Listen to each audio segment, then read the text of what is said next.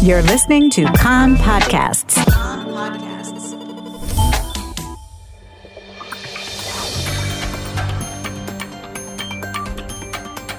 You are listening to the English language news of Kan, the Israeli Public Broadcasting Corporation. Good afternoon. It's 2 p.m. in Israel, Tuesday, December the 1st, 2020. This is Nomi Segal with the top news at this hour. An explosive balloon launched from the Gaza Strip landed in an open area of a community in the Chof Ashkelon Regional Council this morning. A police sapper was dispatched to the site to neutralize the device. The Health Ministry reported this morning that some 1,200 new coronavirus cases were confirmed yesterday, the highest number of new daily cases in the past week. Some 57,400 tests were carried out for a positive result rate of 2.2%. 264 people are in serious condition. Of them, 99 are on ventilators. Since the start of the outbreak in Israel, 2,865 people have died of COVID-19 related causes. The Coronavirus Project Coordinator, Professor Nachman Ash, says that we are in a state of emergency and there's a rise in morbidity while the public perception is that the pandemic is over. Speaking at the conclusion of the daily situation assessment in the Health Ministry, Ash said, "We must convene to discuss immediate measures that must be taken and in the meantime continue intensive testing, tracing, and isolation of people confirmed with COVID-19. Earlier, Kan reported that the Health Ministry is expected to recommend to the Coronavirus Cabinet another lockdown if the R value, which measures how many people a COVID-19 carrier infects, reaches 1.3%, and if the number of new daily infections reaches 2,000. According to Kan News, if a third lockdown is imposed, it would be only 3 weeks and would not affect the educational system. The private sector would be permitted to remain open but not receive the public. A full lockdown is not anticipated over the upcoming Hanukkah holiday, but it is possible a nighttime curfew would be imposed during Hanukkah and Christmas if infection spread indices rise ahead of the holidays. Against the backdrop of the increased coronavirus infections, the Ministerial Committee on Restrictions approved the declaration of Dabaria and several neighborhoods in Rahat red restricted zones from 5 p.m. this evening until 5 p.m. this coming Sunday. The forum also authorized extending restrictions on Nazareth by 3 days and on Kfar Manda by 5 days.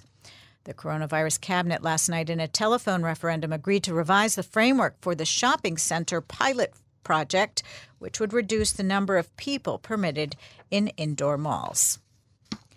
In another health-related development, the rate of flu immunizations is set to be 3 times higher this season than last year, currently standing at 18%.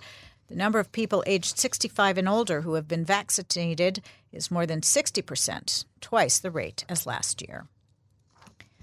In other news, Israeli airline Israel's first commercial flight to Dubai took off from Ben Gurion Airport this morning, carrying 180 passengers. In the coming months, some 50,000 Israelis are expected to visit Dubai in the United Arab Emirates. Saudi Arabia last night gave its permission for Israeli airlines to fly over its airspace en route to the United Arab Emirates and Bahrain. Meanwhile, an economic delegation from Bahrain, led by the Gulf States Minister for Industry, Trade and Tourism, Zayed bin Rashid, landed in Israel this afternoon. He's accompanied by dozens of business people and economic figures. The delegation was received at Ben Gurion Airport by the Israeli ministers for the economy, regional development, and tourism. The 3-day visit is scheduled to include meetings with the Prime Minister as well as the Ministers of Foreign Affairs, Economy, and Tourism. Several economic cooperation agreements between Israel and Bahrain are slated to be signed.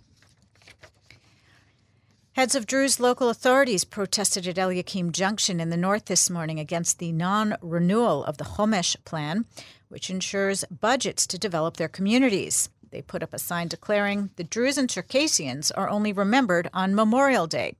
The local authority leaders also sent a letter to the Prime Minister and Defense Minister stressing that if the plan is not renewed, they will resign in protest in a month's time. Women's advocacy organizations have raised objections to the appointment of attorney Amit Eisman as state prosecutor. The The chairperson of the Namat Women's Organization called for freezing the process until a comprehensive review of his behavior toward women is carried out based on statements he made in the past. The vetting committee last night unanimously recommended Eisman for the appointment, which is subject to government approval. The city of Tel Aviv is due to host the International Grand Slam Judo Tournament in February. The chairman of the Israel Judo Association made the announcement at a ceremony this morning recognizing outstanding Israeli athletes who won medals in European championships. Israeli-Canadian philanthropist Sylvan Adams is donating funds to underwrite the tournament. The weather outlook: chance of local rain from the afternoon hours in the north and central hills. Normal temperatures for the time of year. Chance of local rain tonight along the coast. Tomorrow, possible local rain in the north and center. Thursday calls for strong easterly winds in the morning hours in the northern and central hills. Chance of local rain in the northeast of the country in the afternoon. No significant change in temperatures. The maximum temperatures in the main centers: Jerusalem 17, Tel Aviv 22, Haifa 20, Beersheba 22, and in Eilat going up to 25 degrees Celsius. That's the news from Kan Reka, the Israeli Public Broadcasting Corporation. Join us at 8 p.m. Israel time for our one-hour news program. You can tune in at 101.3 FM, the Kan website, Spotify, and the Kan English Facebook page.